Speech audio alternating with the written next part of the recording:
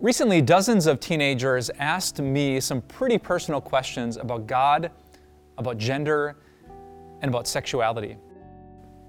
What happens, Pastor, if I feel transgender? What should I do if it doesn't fit how my body is and how my brain feels? What does God want me to do? I learned over the years as a pastor that truth is great, but if the airplane of truth can't land on the runway of trust, sometimes it just crashes and burns. I mean, there's so many new words that come out every year. There's transgender and there's cisgender, there's pansexual and asexual, there's gender fluid and non-binary, and sometimes you feel like you need a dictionary just to know what it means, much less knowing how you should react in the moment when your cousin posts something about her gender identity. What would you say to those humble and honest teenagers? And maybe way more importantly, what would God say? And maybe even more importantly, does what you say and what God say actually agree? And so my asterisk is, I'm not sure if we should even talk about this just yet. Until we love each other, know each other, and trust each other, I'm not sure if this topic is right. It's why I think that Christians have to be so careful what they put on social media that's read by all sorts of people that they don't know and haven't built a relationship of trust with just yet. And as I listened to her story, two things really struck me. I was struck by what a difficult life she had faced. This was a challenge she didn't choose. She never would have. Something that I've never dealt with, but it sounded so difficult what she had been through. But do you know what else I learned? I learned about the power of Christians who act like Jesus Christ.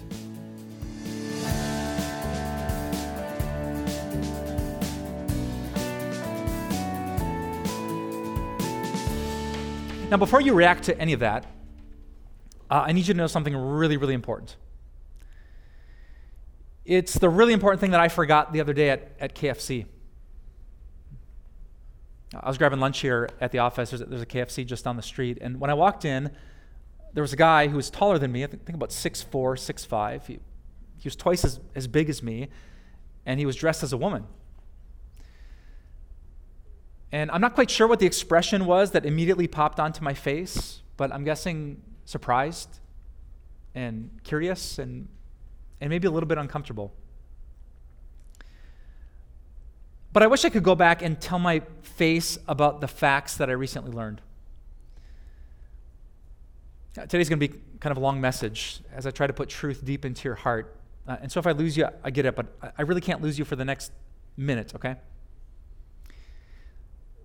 The fact that I need you to know is that according to the American Academy of Pediatrics, 42% of teenagers who experience this dysphoria will try to kill themselves. 42%. They won't think about it. They won't have suicidal thoughts. They will actually attempt it.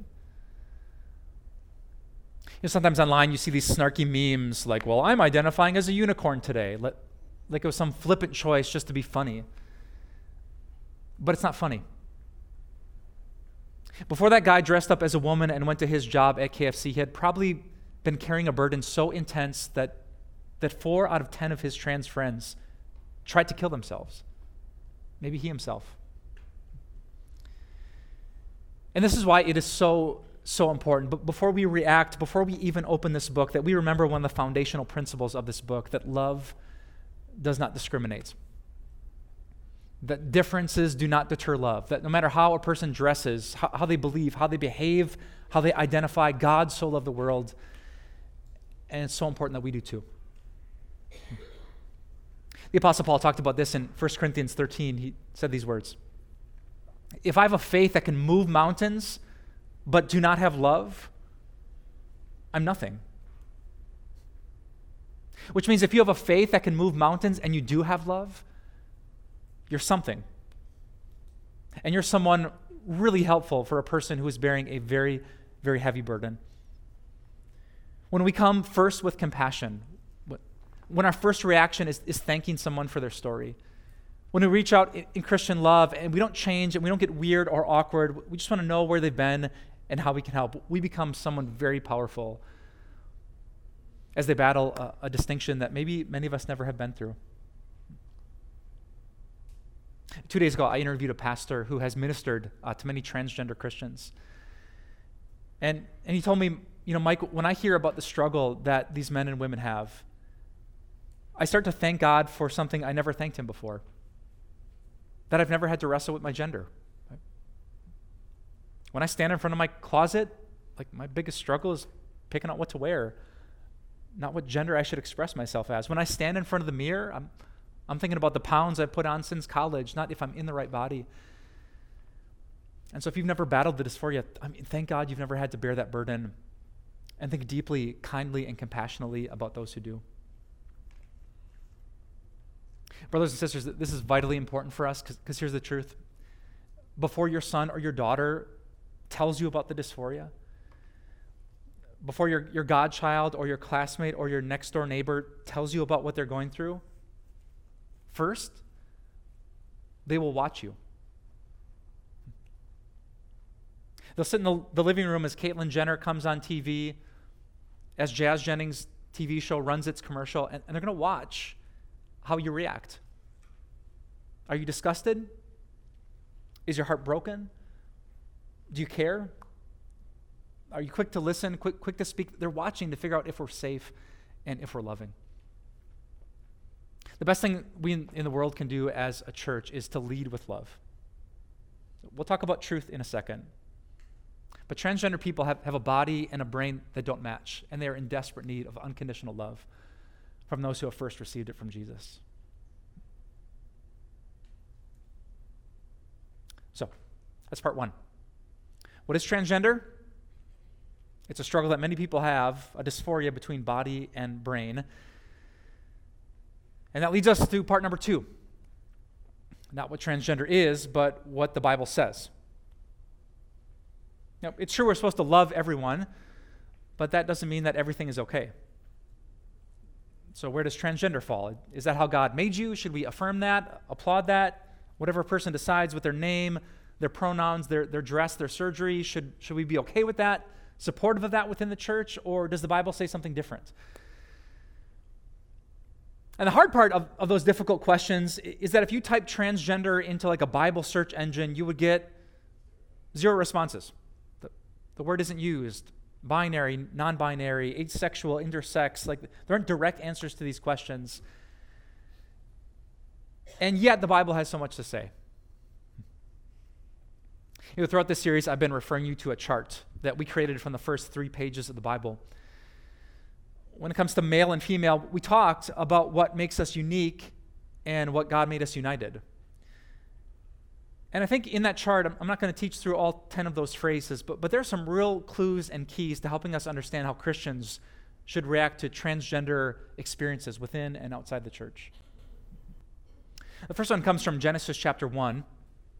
In a perfect world, without brokenness, without sin, without struggle, it says, male and female, God created them. God blessed them and said to them, be fruitful and increase in number. It's probably why there's sometimes a big distinction between modern culture and the church. Modern culture says that your sex is just what's assigned at birth, but your gender is something that you feel and express out of your own heart. And in Genesis 1, God would not agree. He says that gender is not something you decide, it's something that's given. And in the beginning, there was this perfect wholeness. God created a man who knew he was a man. He was attracted to a woman, and they came together in perfect wholeness to be fruitful and to fill the earth. And when God looked at that, he said, that's good. Which kind of begs the question then, why isn't it? Why are there people who are made male but don't feel that way? Why are there people who are created female by God but aren't attracted to men? Why are there people with birth defects, born intersex, with both sets of body parts? Why is there so much tension and dysphoria and struggle?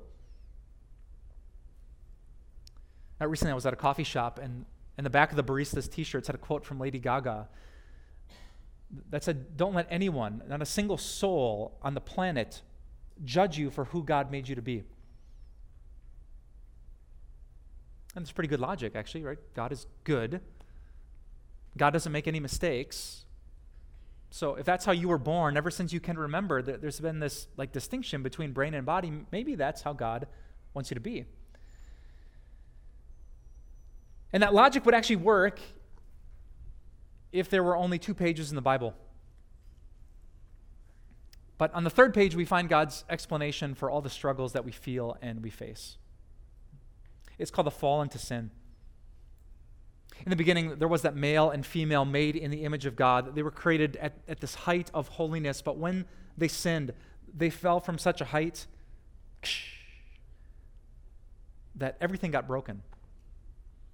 Our sexuality, our gender, our bodies would break down, the world would fall apart, the relationship with God would be broken, our relationships with each other would be broken. It wasn't because God made us that way, it's because sin messed with what God made.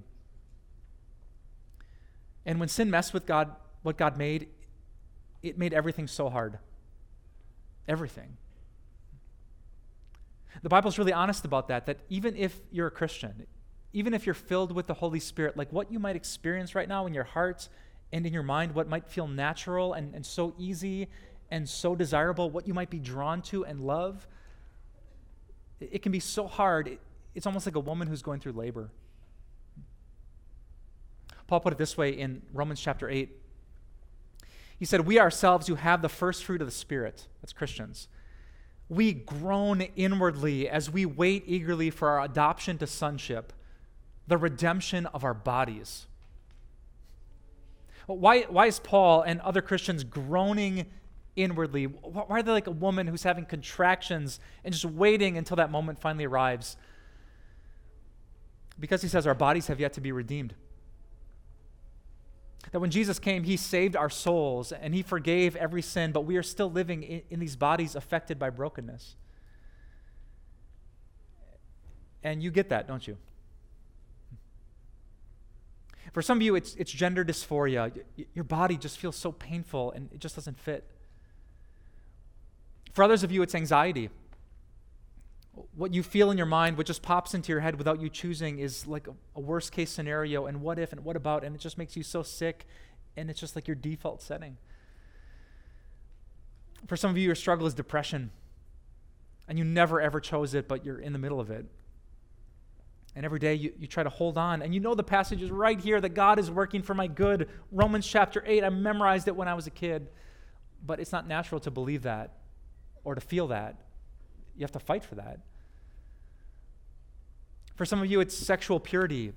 You know what God says, how he designed marriage, how good purity is to be faithful to your spouse, but then sometimes you're attracted to people you shouldn't be attracted to. For some of you, it's an eating disorder. Like the distinction between your body and your brain. People would say, oh my goodness, you're so thin, but you feel overweight and disgusting, and it's not true, but it's just so natural to feel it. In 1,000 different ways. Like what's inside of us does not match what God wants us to be, because sin broke us. God designed us so that as human beings, we just match up perfectly with everything that he says, but in this world, it's hard in 1,000 ways. And it's not because everything we feel is right, it's because sin mixed with everything. But do you know what I know about labor pains? They lead to something good. I mean, if you would tell a woman who's going through her first delivery, it's going to be so good, you're going to almost forget about all this. She'd slap you in the face. But we'd be right. After my wife Kim had our first baby, I remember carrying this little girl that made us weep for joy. And as we're like in the hallways, we see these other couples walking hand in hand, doing the breathing. And there was no way I could have explained to them that the pain they were feeling, as intense as it was about to be overshadowed and made nothing by what was coming. And that's what the Bible says. That because of Jesus, all the struggles we have with gender dysphoria, anxiety, depression, suicidal thoughts, sexuality, they seem like so much. We just want to escape it. But Jesus said, hold on. And I'm going to give you something so good, you'll forget it. It'd be insulting to say that if you're dealing with the dysphoria, but that's what Paul said here in Romans chapter 8, verse 18. I consider that our present sufferings, gender dysphoria included, are not worth comparing with the glory that will be revealed in us. Because the day is going to come when God holds us in his arms as his adopted kids, righteous and better and fixed. And we will praise him for all eternity. And one of my favorite moments of meeting with that young woman at the coffee shop was what she told me about Jesus. You know, I've studied this book for a long time. It's my job. I got my degree and then my master's and then my doctorate in this book. But that young woman told me something about Jesus I had never thought of before. And she was so right. She said that Jesus can relate to dysphoria. Think about that. Jesus is in heaven. For all eternity, it's just him and the Father and the Holy Spirit, and they're so happy. It's like euphoria times a million. There's no pain, there's no struggle, there's no sorrow, there's no brokenness. But 2,000 years ago, what did Jesus choose? A body. Not a glorified body, but a body that would be limited. A body that would get tired. What was it like for Jesus, knowing who he truly was, his real identity, but he was in this body that he chose to limit and to humble? Like, he gets it. When your body isn't everything God intended it to be, he gets it. And better yet, he chose it. The Apostle Paul talks about how Jesus is true God, and yet look at what he says in Philippians chapter 2. Being found in appearance as a man, Jesus humbled himself by becoming obedient to death, even death on a cross. He came as a man, and he humbled himself. After he was raised from the dead, his body would be glorious, but before his crucifixion, it was not. And here's why. Because he wanted to make you whole. Jesus was whole in heaven with the Father, and he saw us so broken and dysphoric here in this life. So what did he choose? He chose to embrace our dysphoria so that one day we could have his wholeness. He came to give his life on a cross so that we would know that all of our struggles and our daily sins, they are forgiven. That our sins might feel like so much and so constant and so many, but his mercy is always more. And then on the third day, Jesus rose from the dead, and he made you an insane promise. Jesus promised you that if you believe in him, you will not go to heaven forever. No, you won't. Heaven is not your eternal home. Heaven is just the sweet apartment you get to stay in when you die, because you know what your eternal home is? A new body. The Apostles' Creed says, I believe in the Holy Spirit, the Holy Christian Church. And it gets this beautiful line, and I believe in the resurrection of the dead. It's God's promise that he always intended us to have a body that felt like this. And one day when Jesus appears in the sky, the dead will be raised and our bodies will be transformed. And there will be no dysphoria, no distress, there will be no medication, there will be no eating disorders, no anxiety, no depression, no mental illness. Our backs won't hurt, we won't reach for our medication, nurses will be out of jobs, just like preachers will, because we'll see the face of Jesus, and his face will say everything we need to know. And that's going to last forever. It might feel like forever as you battle that thing in your hearts, but Jesus knows it's just this long. And if you hold on to him and bear your cross, one day you'll get to put it down, and he'll give you a crown. So what does the Bible teach about transgender feelings? If you're taking notes, I'd summarize it this way. That God made us binary. He did create us male and female. But sin broke our bodies. They messed with our gender, our sexuality, our everything. So Jesus came once 2,000 years ago to forgive us, and he will come again to fix us, to restore us, to make everything new, including you. So that brings us to part 3. And if your brain is tired, don't worry. I only got 4 more minutes. So what do we do now as a church? If the transgender struggle exists among us, and if the Bible says it's a heavy cross to bear, what do we do now? Write this down. The answer is simple. We actually do life together. Together is the best thing we can do. Now, I love the conversation I had at the coffee shop. Sometimes just talking with your pastor is a great blessing. And I love the benefit of counselors and support groups. Sometimes just being with people who are in the same boat as you are is so helpful. But the best thing we can do for transgender people and for all people is just to do life together. To not think that our struggles and our sins are like so embarrassing and shameful that we can only talk if the door is closed and the pastor has sworn he'll keep it a secret. The best thing that we can do is right here in our church, in your homes, in our life groups, to do life together. That if you have a sin, you confess it. If you have a struggle, you admit it. If there's something embarrassing, you open up about it. So that we can encourage one another and pray for each other and forgive each other in Jesus' name. So that we can let people know that you don't have to hide and that Jesus' mercy is always more. So that even if you keep doing the things that you don't want to do, that there is no condemnation because Jesus gave his life and was raised from the grave. If there's one prayer I honestly have for our church for the next 6 months, it's this: that you stop making me your first stop. I love you. And I would love it if you loved each other that much. That you wouldn't be scared of each other. This church would not be a spiritual competition of who's closer to Jesus. But instead we just be real. And we could remind each other that we all have a real Savior. I think that would work. Because it did for her. My favorite part times a billion of that conversation was when she told me that I wasn't the first person she told.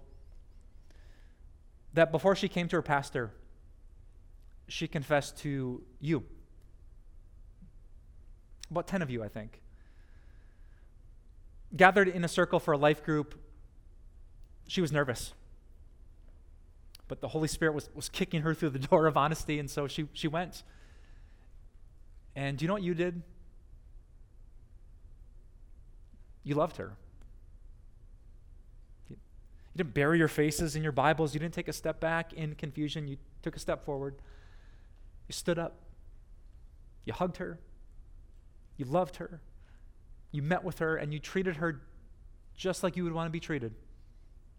A person who's struggling in a broken world that's found hope in Jesus. And I got to tell you, I was so proud of you. You've made me proud a lot of times in the last 5 years as your pastor, but I'm not sure if anything comes close to that. That a person could go to a Bible study in a Christian church, admit that struggle, and be initially loved. Well done. Brothers and sisters, that's how God is in the transforming business.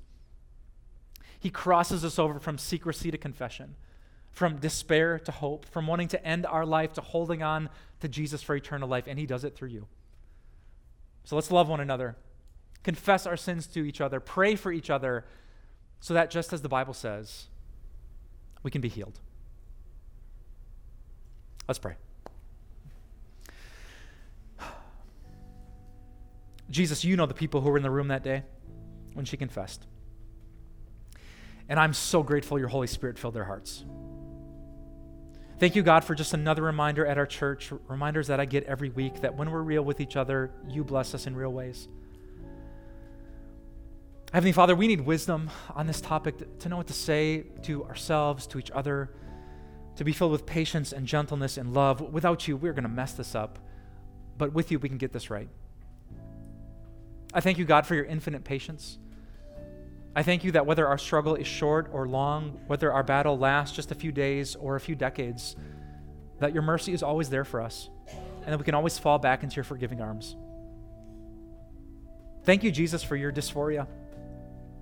You chose a life that you didn't have to choose so that we could give a life purely by your grace. And we're so grateful. We're asking your Holy Spirit right now to open the eyes of our heart to glimpse your glory and to be so overwhelmed by it that we would actually believe that Paul was right And it's not worth comparing. No matter what we have to struggle with in this life, if we just follow you, Jesus, it's not even close. I pray, God, for thick skin for us. I know this message will be hard for some people. Some might not like it. Some, in fact, might hate it. So help us to be like you, Jesus, to turn the other cheek, to love all people, even those who don't agree with us. Thank you, God, for sending your Spirit to this place today, for giving us ears to hear, because faith comes from hearing your message.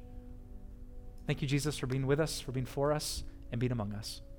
We ask all these things confidently as your chosen, forgiven children, and we pray it all in your name. And all God's people said, amen. Well, you made it. Whew. 8-part series of God and gender. So for all of you who have stuck with it on this long journey, I hope you are blessed, and I hope God's truth and his love filled up your heart. If by chance you missed 1 or 2 or 7 other parts, you can always go to timeofgrace.org, catch up, so we can learn exactly how God wants men and women to work together for our good, and especially for his glory. Thanks for watching, and we'll catch you next time. Transgender. How does that word make you feel? Maybe you find it hard to care because it doesn't concern your daily life. Maybe you get uncomfortable. Maybe you get angry. Maybe you know someone who struggles with this issue. And even if you don't, today's culture promises that this topic will confront you. How do you approach transgender issues?